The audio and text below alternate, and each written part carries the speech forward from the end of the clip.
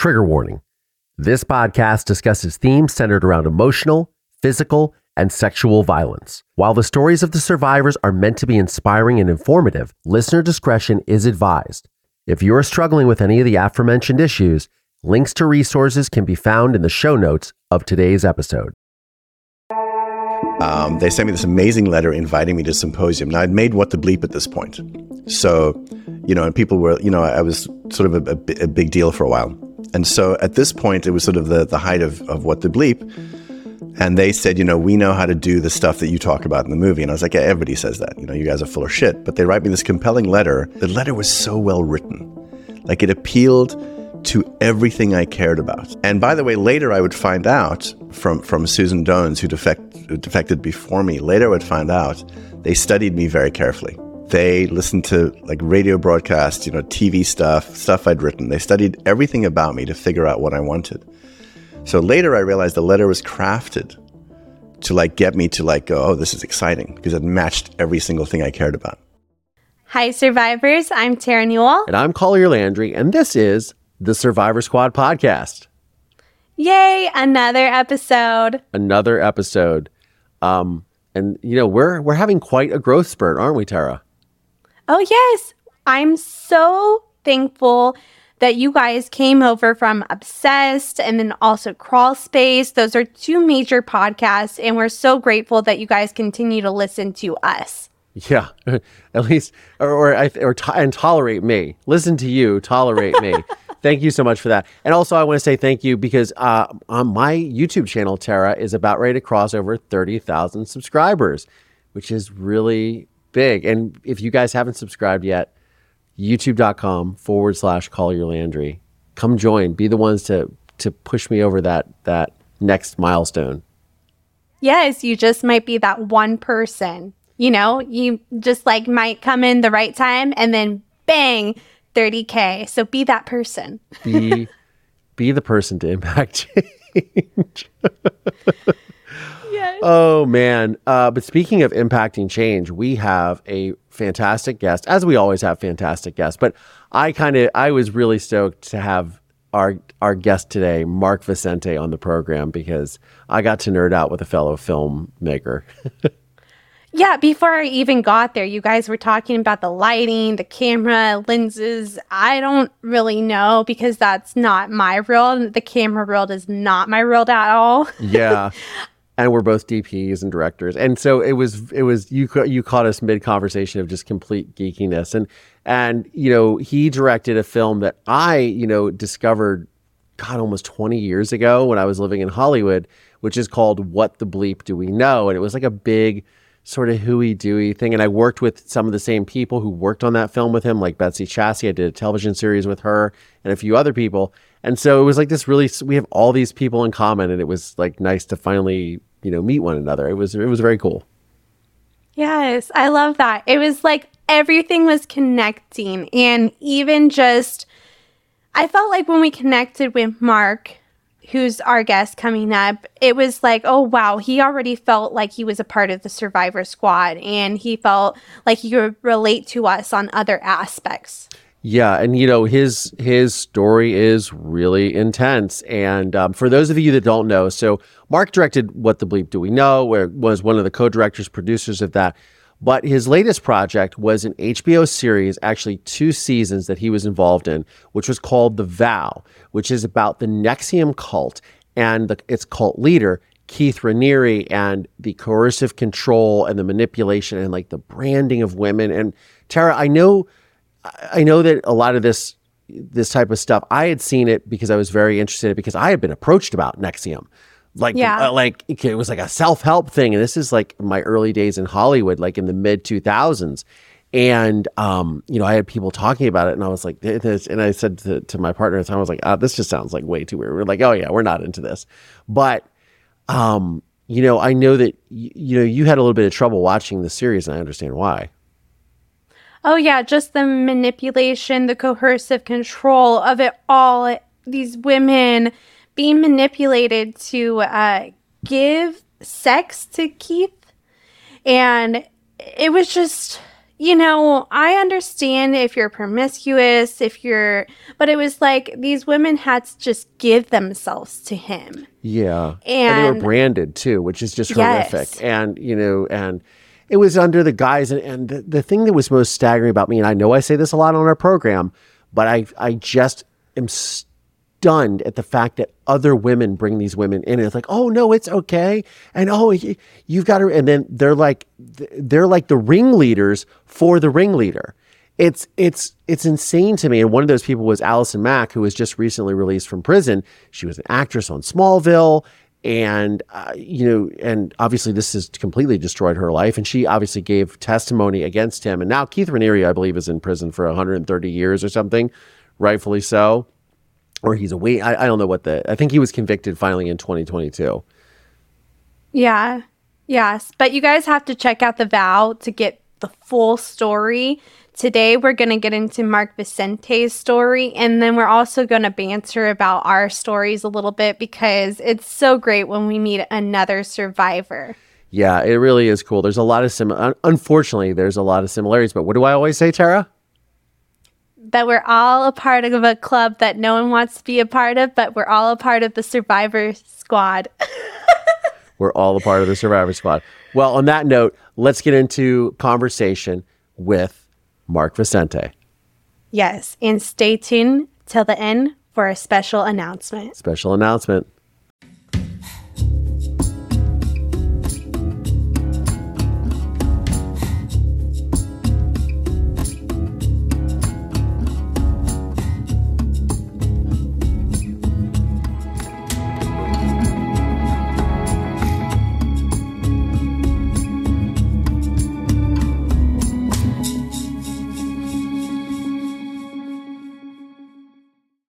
He basically, seduces them in different ways, and it's a longer story. But what in the end, what he has access to is hundreds of millions of dollars worth of money to do whatever he wants. And like, he wants money. One of them gives him $60 million. He loses all the money. Okay, here's more money. Here's more money. Here's more money. So at the point that I leave, we're doing a calculation, and we realize he has $300 million available to him right this second, right now, to do anything he wants. So we're fucked. Wow. And that feeling of like, we're just dead. It snaps something inside of me. I think in all of us, but it snaps something inside of me, which is like, I'm fucked. So I don't give a shit anymore. Like I'm doing everything I can to fucking take this down and burn this thing to the fucking ground. And not because I want to hurt people, because I want to burn it to the ground so that people can walk out. That becomes this obsession. And so, so 2017, 18, 19 is this obsession. And it's, it was, I mean, you see a lot of it in The Vow, but certainly not all of it. I mean, there's things like that didn't show up in The Vow. Like, I try to go to the FBI in both coasts. I go to, investigators in Canada, police in Canada, New York State. I go to all these people, DEA. I go to all these people, and I say, there's women being trafficked. Not a fucking peep. And so, and also, by the way, I uncovered corruption, in some of these law enforcement. I won't name them exactly, but there's a lot of corruption in law enforcement, and I think people were paid off, and so they wouldn't even open files. I sent them so much information. I would say, I will bring legal counsel in to explain why this is trafficking, and they go, no, we have what we need. And then they'd call me later. Oh, we've closed the case. I said, but you never opened the case. You told me you never opened the case. Oh, well, there's no proof. I said, there is proof. I told you I'd bring legal counsel in. And I realized, oh, you guys are trying to get away. I mean, at one point, when the FBI finally called me back, not the FBI, not the division that finally took the case on, but one of the FBI officers called me back and said to me, how many people have you told about this? And I said, well, there's this person, this person, this person, and now you. And the FBI agent says to me, these people are very dangerous. I'm like, in my mind, I'm like, motherfucker, you carry a gun. What the fuck? And so for years, nothing was done, even though they believed these people were very dangerous. So that's kind of what we were up against. And also, you're up against, potentially real problems, but you're also up against your own programming, which is you've been so beaten up for so long that you're so terrified and you feel so insecure and you have so little sense of self. And, you know, this cult expert, Rick Ross, when I finally spoke to him, he said to me, you have to deal with your unreasonable fears. A lot of your fears are unreasonable. But you're so like fucking terrified. You have so much PTSD, and I'm so jumpy. You know, Tara, I know you were talking about this on one of the podcasts you did, but like I was jumping out of bed. I'd hear a sound, I'd jump out of bed ready to fight. And my wife would have to like talk me down from like attacking whatever, you know, because you're. Yeah, I strangled my sister, so I understand. Like right after my fight, I like, she got aggressive with me, and I went to strangle her because I was gonna kill her. And my brain couldn't connect the dots to get out of it until like my mom was separating us, and then there's something that switched in my brain, like, oh, this isn't me. This is me and my experience with John. Right. So like 100%, I get that. Yeah. Yeah. No, it's so interesting. You know, and so basically the next 2 years, were just fight or flight constantly, trying to track them down. You know, luckily, you know, we formed a team, as you see in the vow, we formed a team of people.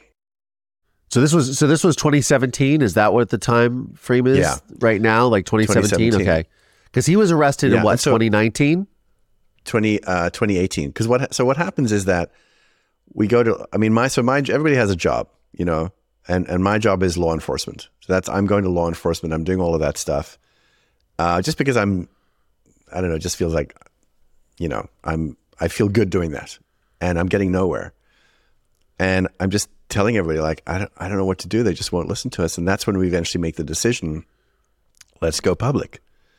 So the New York Times was the way we went public. And when the New York Times article came out, you know, which basically showed Sarah on the cover, you know, with the brand. I mean, and Sarah was great because Sarah, I don't know if I said it to her or she said it, I'm not sure, but I said, you know, your job is you need to show the physical proof of what was done to you, because you can't show the emotional proof at that point. You know, the physical proof is you got branded, you know, in your groin with his initials. And that seemed to really, like, you know, the alarm bells went off in culture everywhere. And then from the New York Times article, then a division of the FBI in the Eastern District of New York finally reached out and began investigating. And then he was arrested in, I think it was March 2018. Oh, we lost Tara. Let me ask you something, just because I think this is interesting. The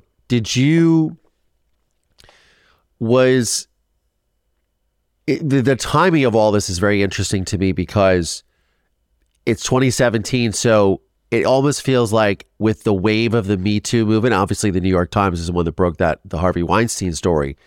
Was that, did that give you guys strength to... Yes.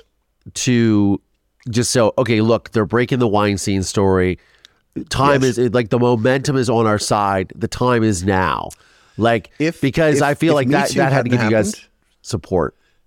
If Me Too hadn't happened, I don't know that we could have got the leverage that we got. But like when we realized, oh, Me Too's happening, we thought we have to ride this. This is our opportunity, you know? And so we focused a lot on what had been done to the women, because that was what people would pay attention to, you know? Yeah. Sure. So, you know, what had been done to Sarah and a lot of other people that, you know, the public doesn't even know about. But we were like, thank God, this is finally, the tide is turning. And yeah, we rode that, you know, but it was funny because of the Harvey Weinstein thing, our story was being held in the New York Times for a long time. And we'd call and they say, well, the Harvey Weinstein. I said, yeah, motherfucker, it's the same shit. It's the same thing. Let's get it out there. And, you know, we had a number of fights with the journalist, and, you know, it wasn't his fault. He was working for a very large organization. And at one point, by the way, sure, we had this thought, like, are they blocking this? Because we found out that one of the owners, one of the many owners of the New York Times, was a very powerful man in Mexico who had a reason for this not to come out. And we thought, is that motherfucker actually stopping the story? We had all these crazy conspiracy theories. But anyway, it finally did come out. And yes, it hit that wave of Me Too. And then we got, Moira Penn's this amazing prosecutor who became obsessed with the case. And so, we were just feeding every single person we could. We're just feeding to the FBI to go and tell them, what had happened. And at first I didn't know how much the FBI knew about coercive control, because all my experiences of law enforcement in 2017 was like, I was like, are you fucking people dumb? How do you not understand what the fuck is going on? And so when I finally spoke to some of the agents, I said, I really need you guys to understand narcissism and sociopathy. You must understand that is what we're dealing with. And you must understand, coercive control. You must understand all these things. And they were very blank, as agents will be, certainly at the beginning, because they don't want to, influence anything, don't want to let you know what's going on. I kept on saying, man, you're dealing with somebody. This man will pass a lie detector test, Oh, yeah. You're dealing with another animal here. Yeah. But thank goodness they finally paid attention and, took the case on. You were on Dr. Ramani's podcast, I believe, correct? Yeah. So one of the things that I thought was interesting when both Tara and I were on there. That's right. Yeah. And I even asked my father in my film, do you think you're a sociopath? And he says, no, a sociopath is someone who has personality disorders or whatever. And then as I'm talking to Dr. Ramani, she goes, he's not a sociopath. He's a psychopath. And she explained to me the difference between sociopathy and psychopathy and narcissism. Look, they all have the similar traits, right? But she said with a psychopath, everything is calculated. Like there's no margin for error. And that's how my father was. And I was like, oh my God. Yes.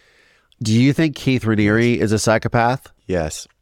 And it's interesting I want to, your story, by the way, both of your stories are they're fucking heartbreaking and so intense. I've been watching some of your stories. I've been so obsessed with all of this, with, NXIVM, that I haven't seen a lot of other stuff. And partially also because I think some people love watching true crime. True crime is just hard for me because it's like, okay, I'm watching the shit that hurts so badly. It's difficult for me to watch, but for sure. Knowing that I was going to talk to you guys, I did, I listened to the podcast of Ramani. I listened to some of your other stuff. Collier, I saw a little bit of your film. And it's funny, when I saw you and your dad, and I haven't seen the whole thing yet, but I fast forwarded to that spot there where you sit down with your dad. Because I wanted to see what was going on. And I was watching him and I'm like, oh, motherfucker's a psychopath. Because the reactions that I was expecting, like I wasn't even seeing like heart rate changes. I wasn't even seeing, if I could see his eyes, I don't think I'd be seeing pupil dilations of any kind. It was just like flat. And I'm like, oh, there's like nothing in there to react. I don't know. Is your father, I don't mean to say that I know. And this is interesting because I was telling Tara last night, I was like, I'm going to ask Mark about this, but I want to say, like, the thing is, if you notice, when he comes into the room, he's in a really good mood. And then when I pull out that letter and I say to him, one of the things I've always been curious about ever since you murdered my mother, which is the first time I've ever said that to him. Yes. And my father thought that I was convinced that I was making a film to help him get out of prison. Oh. So that's why he comes in there with this in this sort of jovial state. But you hadn't said that to him. And then no, of course not. Mm-mm. I know, but I also never let him think that I wasn't doing that. Okay. So one of the big influences, and obviously, Barbara Koppel directed the film, and a couple of days before, Barbara and I were discussing, like, how are we going to handle this scene with your father? I said, well, I have this idea, and I made a short film about my story. And I was like, art often imitates life, but what if life imitates art? And we were making this short film a couple years before. The writer, who was a writer on Castle, I gave her all my father's letters, and she had found that letter. And she said, we started discussing it. And she said, do you remember writing this letter to your father? I said, I do remember it. I just haven't read it. And I thought, what if I use that letter? and I open it up and I say, why did you send this back to me? And, we were going to softball it. I said either two things. I could softball it to him, or I could come out both barrels. And right before we're filming the scene, I come into the prison because I told him, I said, look, you guys need to film everything you can with my father. Because they were like, oh, we'll do your interview first with him. But I was like, no, you won't. You're going to film everything you can because I have no idea how this man is going to react. Yes. And I come into the room and it's Barbara and John Morrissey, my friend who made American History X. Right. And which my father was like, oh, you're going to make a film with John Morrissey to help me get out of prison. I'm like, oh yeah, sure, or whatever. And I said to them, what do you think we should do? You think I should sit down and just talk to him and try to be rational? You think I should come out and say, this letter, why? And John says to me, he goes, Collier, I've sat there for 45 minutes with your father before filming. And not one time did he sit there and ask about you. It was all about him. Yeah. He's like, I'd give it to that motherfucker. And Barbara's like, oh yeah. It's like, oh yeah. And I did.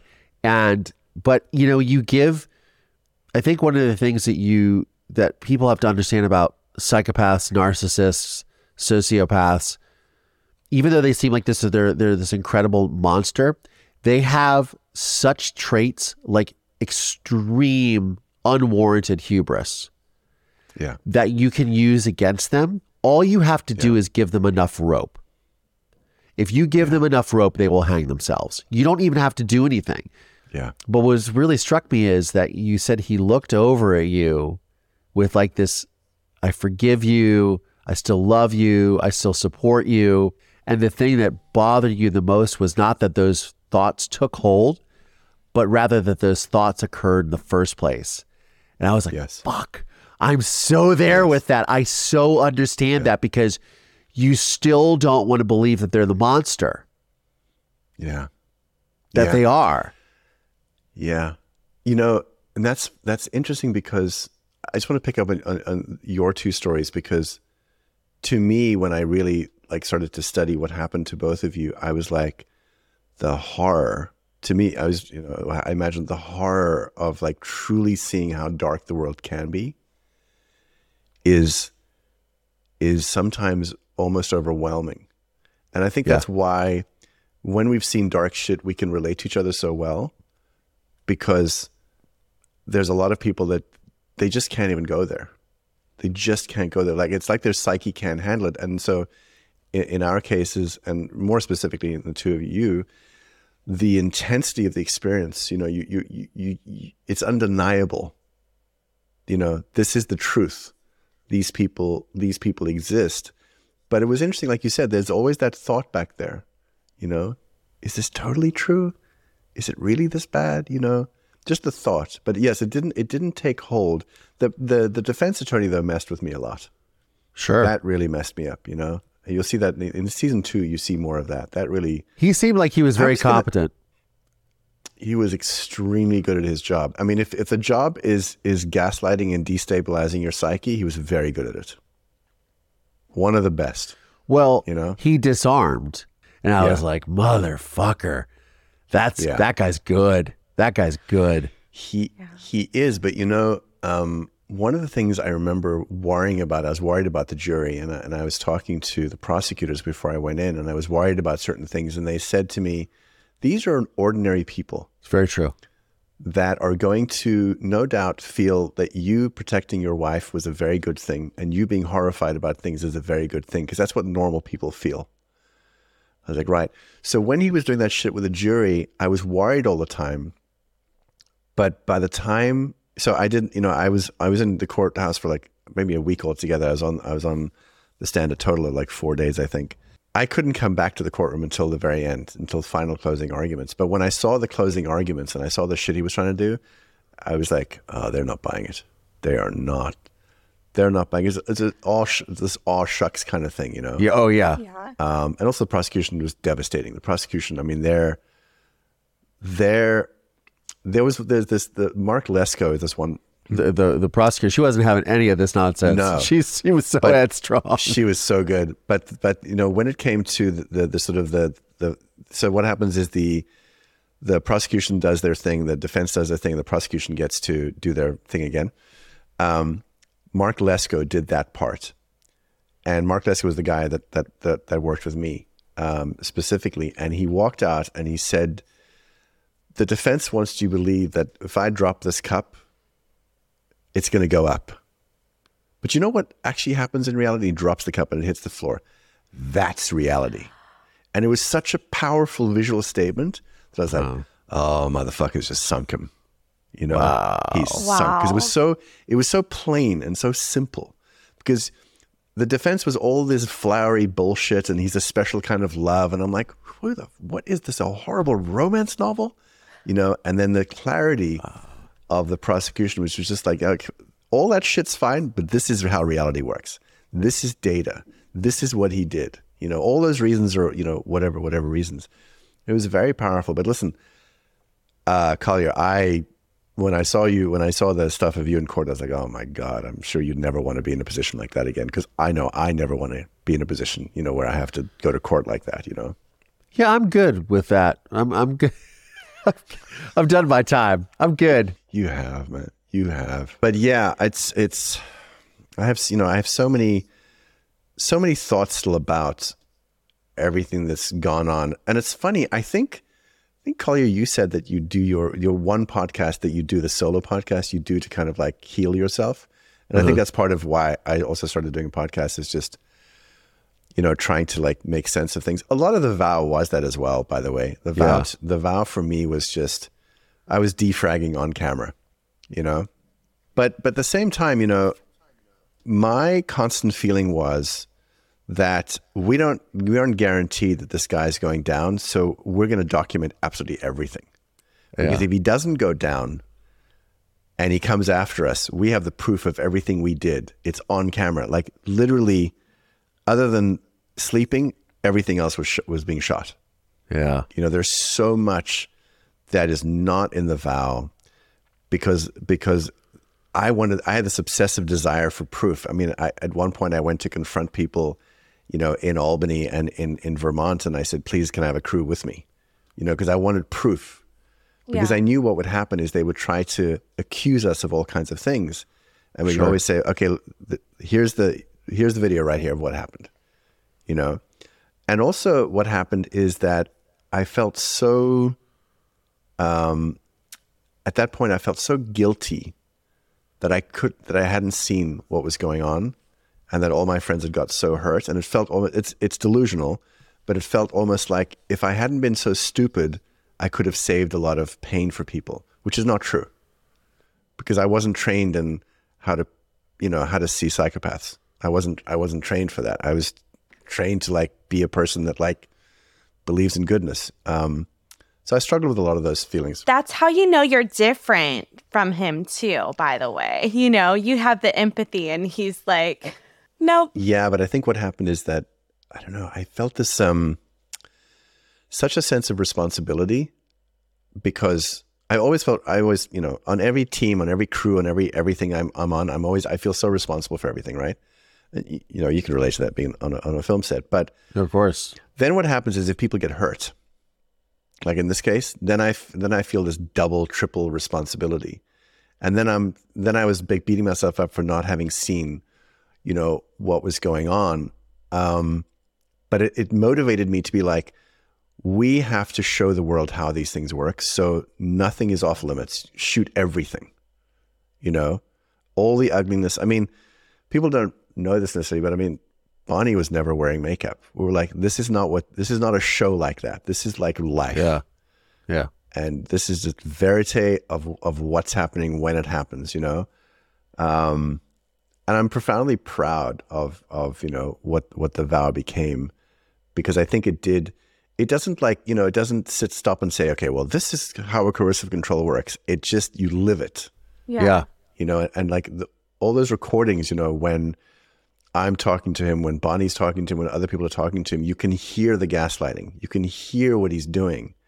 You don't need an expert there to explain to you what he's doing. It's like you can hear it, you know? Yeah. Well, I also think it's interesting, and I would definitely sign up for this, because I think that he talked a lot about new age stuff and a lot about like quantum physics even, and that's like there's a lot of truth in that stuff, but it's like, you know, they can still make up stuff to pull over your head and be like, oh, well, this and that, because like there is logic behind some of the things that he says. It's true. You're right. You're absolutely right. Like I was thinking, you know, You know, the whole thing in the new age about like, you know, your ego is what's in the way. And you know, there's a deeper sense of self, a deeper you. Oh yeah, that's true. That's true. The problem was, it's a longer discussion about spirituality, but Sure. the problem was then, okay, well, let's break the ego down.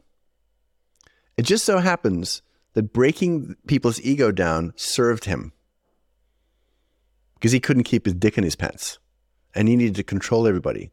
So the cover story was, we need to break your pride down. You need to surrender, you know, to more of the true nature of reality, which really means you need to surrender to me.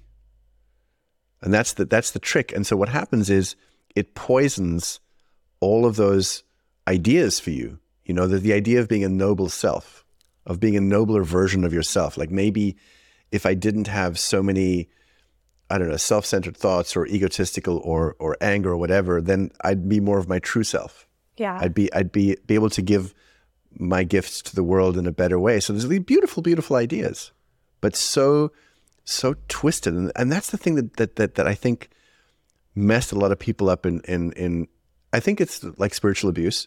You know, people that go to churches and then realize like, oh, the leader's diddling everybody and it wasn't about God or divinity after all. It was about their sexual appetite or whatever. Yeah. It breaks your spirituality, you know? And that's what happened with a lot of people, including me.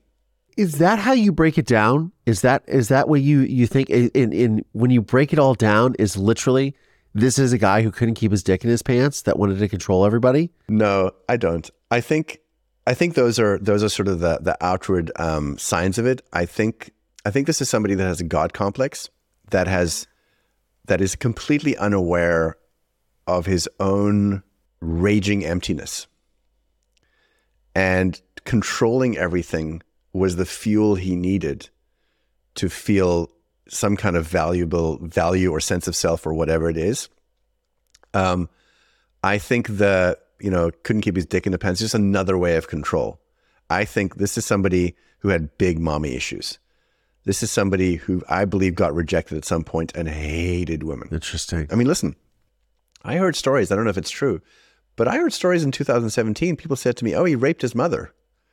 I'm like, that kind of makes sense. Wow. You know, like some fucked up shit where you love and you hate your mother, and now you're trying to, every woman you meet, you're trying to like break her down, rip her soul out, and get her so skinny that she can't think straight anymore. Like you want to be their God. It's super, super messed up. But to me, it all comes back to, okay, just look It's insidious. Yeah, but look at narcissism. And basically, like, the person needs fuel. We were his fuel. And he had so much fuel because the whole system was designed to give him utmost respect at all times.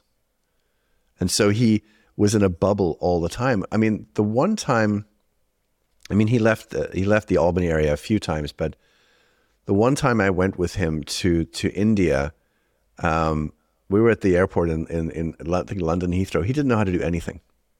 Like he was like a little boy that didn't know how to do anything. And I was thinking to myself, oh, that's so sweet. He's like so consumed with the world's issues that he doesn't know how to do things. And then later I'm like, no, he just needed his bubble so badly. When he was out of his bubble, the only reason he left the bubble was to go meet the Dalai Lama. Yeah. You know, but he's a little, they're all in the end, and I'm talking about, the malignant narcissist part of the person. They're little children that just never grew up. They got stuck somewhere, So absolutely. Absolutely. You know what's interesting is that one of the things that really stuck out to me was the 12-point mission statement that you guys read, and the way that they summed it up.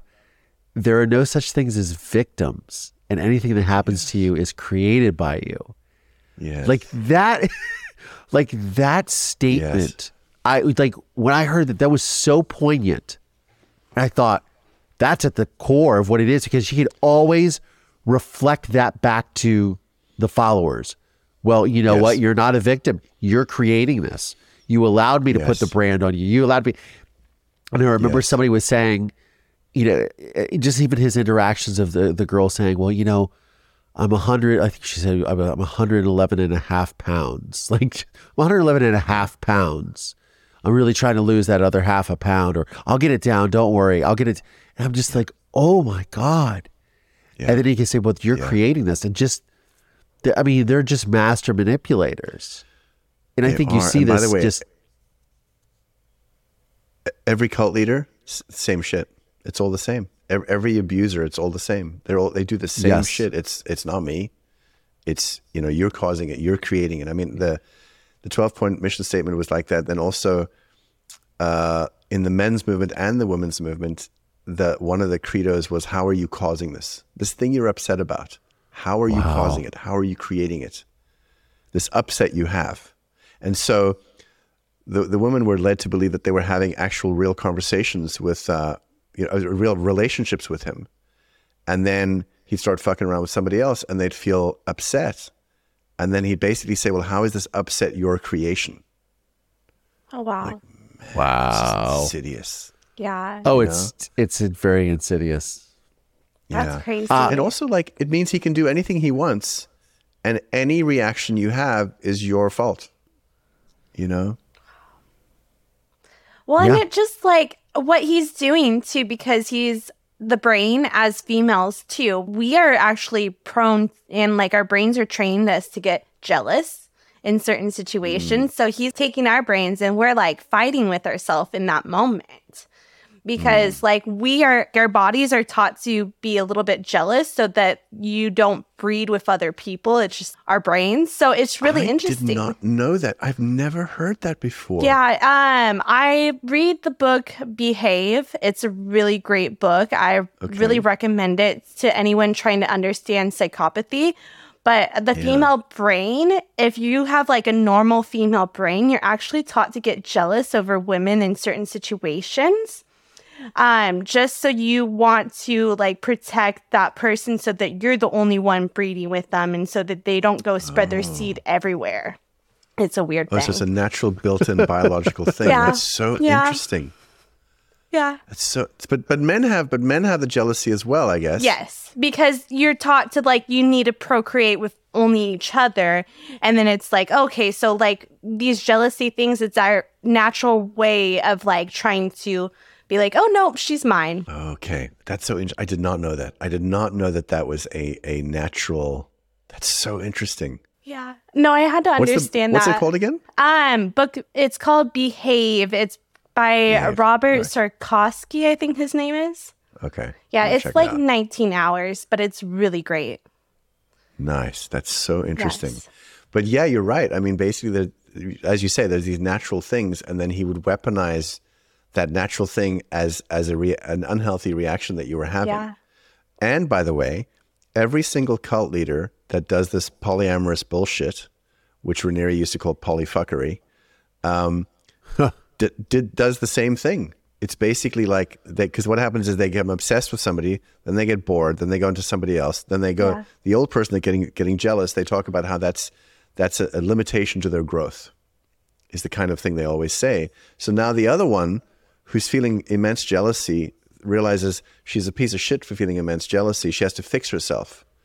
And to truly be an enlightened being or person, she has to be allowing of he can sleep with whoever he wants. And so it just so happens that institutionalized Darvo that the cult leader is doing serves his own, appetites. Right? Yeah. It's fucked up shit. Yeah. And then like the two hemispheres of the brain are just fighting with each other. They're like, I don't know what's wrong. Totally. And unfortunately what happens with empathic people is we always come back to, must be me. Let me just figure out what's wrong with me. What am I doing wrong? Yeah. That's the thing I always think about, is how they weaponize people's empathy, because they know that if they say the right thing, the person will go spinning off, in a loop about what they did wrong and they're not a good person and yada, yada, yada, Yeah. Oh yeah. It is, as you said, insidious. And it's But the thing that I was thinking about, I was thinking about the name Survivor Squad as well. Mike Rinder, when we did our podcast, he said something, he reminded me of something that I kind of forgot, which is like, one of the greatest things you can do is connect with other people that have been through similar things, because you stop feeling so alone. And that was at first Yeah. very difficult, because a lot of people are in my life were shaming me for like, you're supposed to be intelligent. What the fuck's wrong with you? And there was so much shame coming my way, and so much vilification in the press, which you guys got as well, I believe. You got a lot of vilification in the press. And so Tara still gets it. Oh, yeah. Still gets it. Oh, man. I get That's called a horrible. killer. You do? I'm so sorry. It's so sorry. okay. That's just horrible. And that's the thing, is like, when I connect with other people, I'm never going to get a question from you guys of like, how did you not see it? Yeah. Why were you so stupid? I'm never going to get that question from you guys, ever. It's just not going to happen, because like, even if you haven't been through my situation and I haven't been through your situation, I can put myself in your situation and go like, holy fucking shit. You know, that's intense. And, you know, everybody's just doing the best they can in these weird trauma bonded situations. Yeah. The scary thing is that it can happen again. You hope that you learn from it, Right. but it sometimes can be, you know, and I'm not saying that will happen or that it'll happen to any of us, but you know, as an empathetic person, and as someone who's a seeker, right? And you're always looking for ways to improve yourself. But it is very interesting when people try to pontificate. They're just like, oh yeah, well, I wouldn't have fallen for that. I wouldn't have done that. Oh, really? I know. You wouldn't have. I know. Oh, okay. Yeah, it's very easy. It's very easy. I always say to Tara when people, you know, often excoriate her for, you killed someone and this, that, and the other. It's like, well, that's really easy for you to say, like, oh, why didn't you sit there and talk it out? You know, she did run. Like, what was there, like a negotiation that was like, hey, I know that you have a knife in your hand. I know that you have a kidnap kit in your car and multiple knives. And then you've been stalking us for months, but can we talk about this, John? Can we have a discussion? Can we? And he also said, do you remember me? So that's not really a conversation starter. That's more like, I'm going to kill you right now kind of Honestly, thing. from what I know of that moment in the parking lot, I hope that if I was in the same situation, I would have had the bravery to do what you did. Thank you. I hope I have it in me to do that. Because in my mind, you did, like, it is so 1,000% right what you did that I'm like, I hope if I'm in a situation like that, I do the same thing. You know, that's my perspective on things. Thank you. I mean, you grew up in Africa. You like, are you going to negotiate with the lioness in the middle of the plains? You're like, You do not. oh, And that's a good point. You know, I like that you're saying that, because these people are predators. They're like Yes, they're they like are. another species. yes, You they know? are. You can't reason with them. And you're right. Like, people told me, to this day, I have people pissed off at me that, well, why didn't you talk to him? Why didn't you have a discussion with him about this? I'm like, motherfucker, do you realize what I was dealing with? Do you not get who he is? Yeah. You know, you can't negotiate. You can't have a discussion with these people. Once you realize who they are, you do what you need to do. You know, But you did have discussions with him. You did have I moments where you know. were asking him and trying to understand. And he's not stupid. He knew what you were getting at. no. He did. No, but what they wanted me to do was have a discussion inside the system using the tech to figure this all out. And I'm like, why would I use the tech that was being used to destroy everybody? Why would I walk into the lion's den and have that discussion? The tech serves him, and that's the only person it serves. Tech serves him. Exactly right. Exactly right. I mean, and this is the thing I realized later, is just like, oh, so all these abusive relationships, they're just cults basically, you know, or the cult is just a big abusive relationship. It's all the same thing, you know? Absolutely. And that's, you know, I don't know if you guys know this, but I'm making a series now called Empathy Not Included, about narcissism and narcissistic abuse. Okay. And it's Very cool. basically, you know, all about narcissistic abuse and malignant narcissism as it bumps into sociopathy and psychopathy, that far end of it, but how it happens at every scale, like how it happens in, you know, intimate relationships, you know, in families, in corporations, in churches and cults, you know, into political parties and in entire, you know, political systems. Because I'm seeing the same pattern happening, you know, across all these different scales. So that's my obsession right now. And that's that's what I was just, I did my second last shoot over the last few weeks, and then I'm gonna do my last shoot in February before we work towards a lock cut. But that's my obsession right now. I love this. Is that another doc? Yeah, it's a doc series. And it's, we're not sure how many episodes it is yet, but it's a hell of a project because, you're talking to clinicians, we're talking to, experts in the field where we're following a number of people's stories, and, we're talking to self-confessed narcissists. And in the end, we're also, I think we're achieving it. We're showing people, like, after going into hell, there is good news. There is this sense of self that you find on the other side of terrible, terrible tragedy. Yeah. And a self-knowledge that, and honestly, when I listened to some of you guys talking, in the press, I was like, yeah, these guys know what I'm talking about. There's this self-awareness that starts to come. Yeah. And I don't know if it's because you saw hell. Maybe it is, but it seems like it may have had something to do with it. You've seen such darkness that it makes, I think it makes us a deeper human being, I think, because like now I feel a level of compassion. Honestly, for a lot of my life, I think I felt very, and maybe this is part of the film business as well. This whole cinematic community, we think we're like a big deal, and we're yada yada above everybody else. That broke in me when I realized like I'm just a like normal or maybe below normal human being with all these feelings that I've been avoiding my whole life. And what happens when you hit a crisis point, you can't avoid any of the feelings anymore. And then you start to look at other people and you go like, oh shit, maybe they're feeling that too. Yeah. And it's, I don't know, it's made everything weirdly richer. And I mean the amazing connections and friendships I've made with people, that get it and that teach me things. And they go, well, was it like this? Was it like that? They say something in a certain way, and I'm like, oh yeah, that is how I would describe it. I never had the words for it. That's exactly what it is, So there's good news. Yeah. I think with the healing journey, there needs to be a certain level of awareness when you start your healing journey. And then you go down that route and then you're like, okay, I need to find my community, my people. It's like this whole process, Right. And that's a lot of the work you guys are doing now, right? Yeah, absolutely. Yeah, like we really found a lot of people in this space that, have really off the wall kind of stories, not the normal stories of like this one person gets married and marries Joe and then they're happily ever after, Right. We get the tragedy, and I think it's really important to connect with so many people, and so it's really great having this podcast even. And I also do true crime meetups. Oh, really? Yeah, because it's just like you find your people and you can understand each other and there's no shame there. Yeah.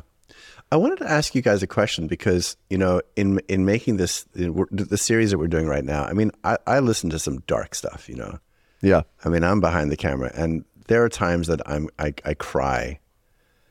And it doesn't traumatize me, but I am emotionally hungover after being on the road for like weeks and weeks and weeks and just listening to just tragedy after tragedy after tragedy. Like it takes a little regrouping for me. Do you guys have that too? 100%. Yeah, it's called a trauma hangover. Trauma hangover, yeah. It's exactly what it feels like. Yeah. Yeah. Because your body has to process everything now. Especially when it hits close to home. Yeah. Yes. And then my dreams are insane. Yes, exactly. Yeah, when it hits closer to home, and I think that's one of the things that, again, it's the relatability. And I always say to Tara, we're all members of a squad that no one really wants to be a part of, but we're all part of the survivor squad. Mm-hmm. Mm-hmm. And mm-hmm. it is, you find this, not only this kinship, but this level of there's understanding and then there's knowing, right? You can understand and you can comprehend, but you don't know what it's like until you walk a mile in those shoes. And and especially with something that is so insidious as narcissism, manipulation, you're unaware of it. And it's interesting you mentioned, how you delve into it in this new series. It is so beautiful and so wonderful to be able to take your art or make your life into your art. There's you've seen Deconstructing Harry, right? No, never. I won't even ask if Tara, you've never seen, okay. No. So there's a scene where Woody Allen is in, it's a Woody Allen movie, right?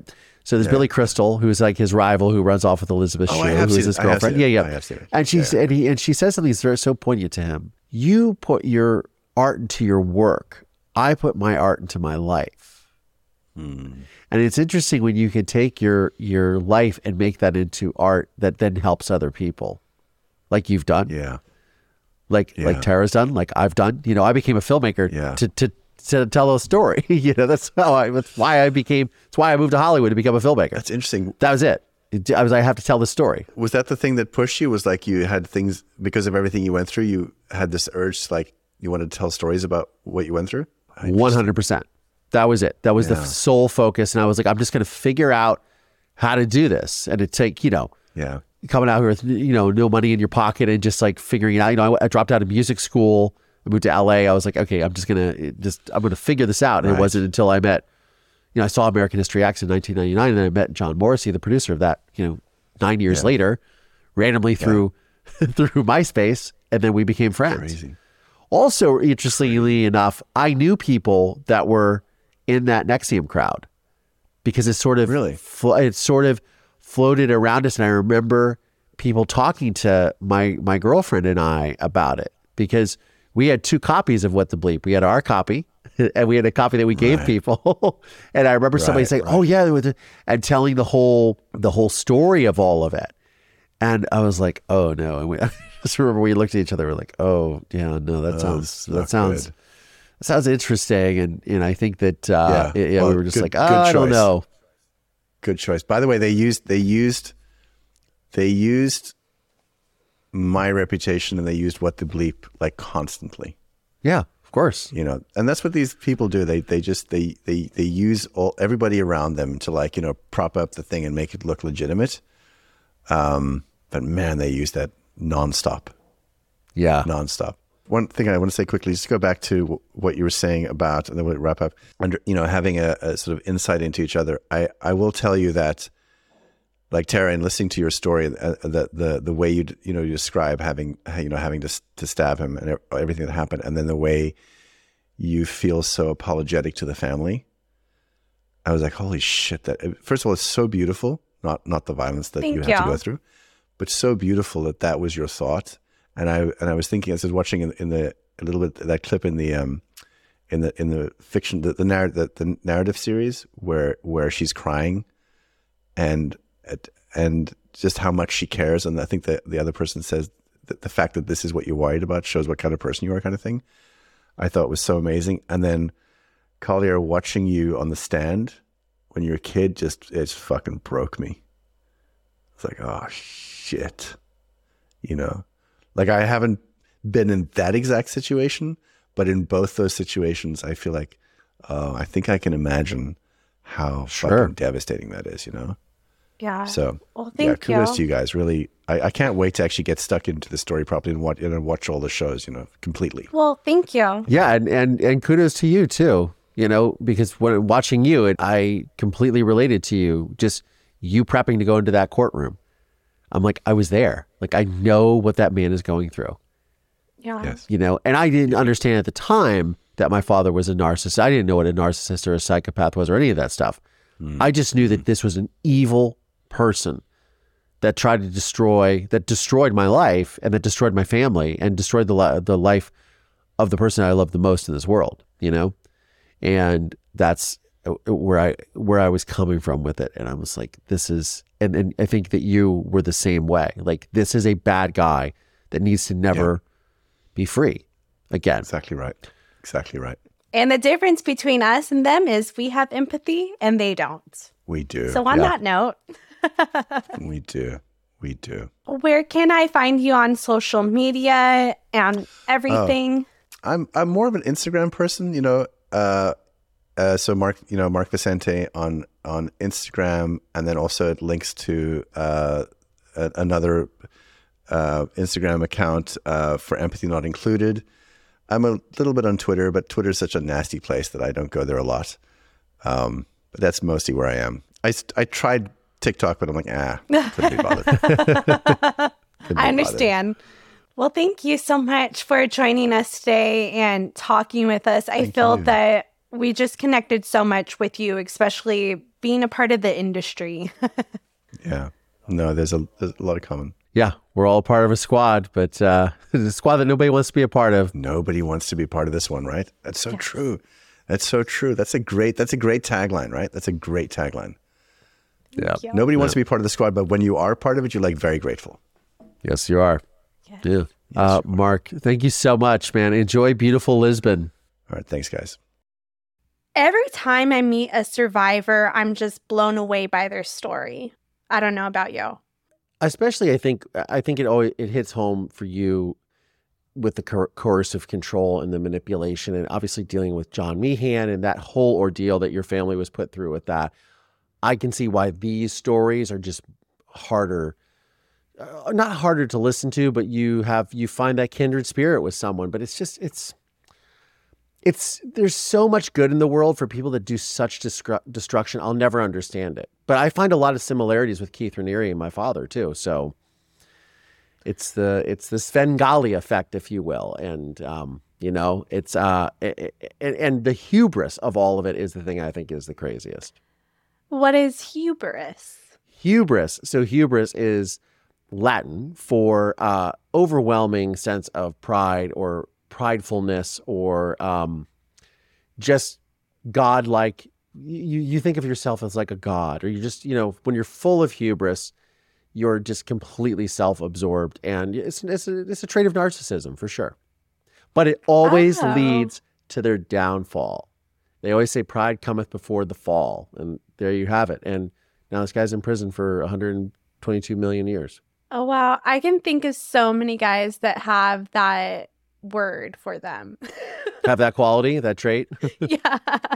Sure. Your dad, my stepdad, I don't really call him that ever, but Dirty John, Keith, Billy Jensen. There's just so many people out there.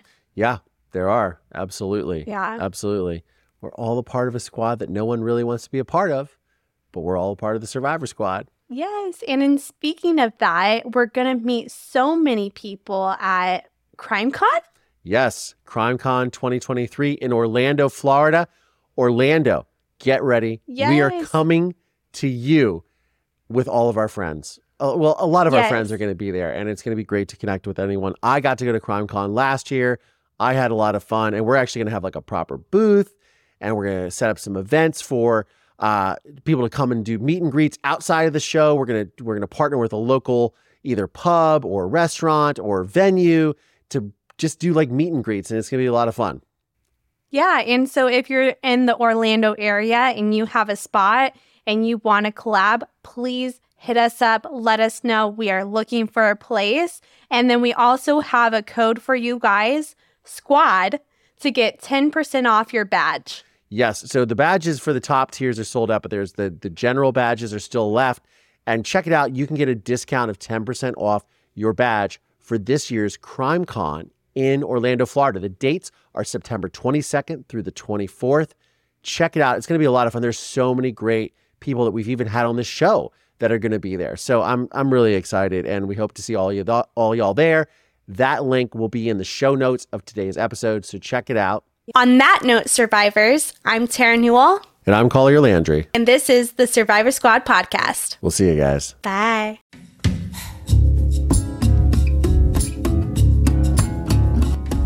The Survivor Squad podcast is made possible by support from listeners just like you. Please subscribe via Apple Podcasts, Spotify, or wherever you get your podcasts from. And please consider supporting this program by visiting our Patreon page at patreon.com/Survivor Squad.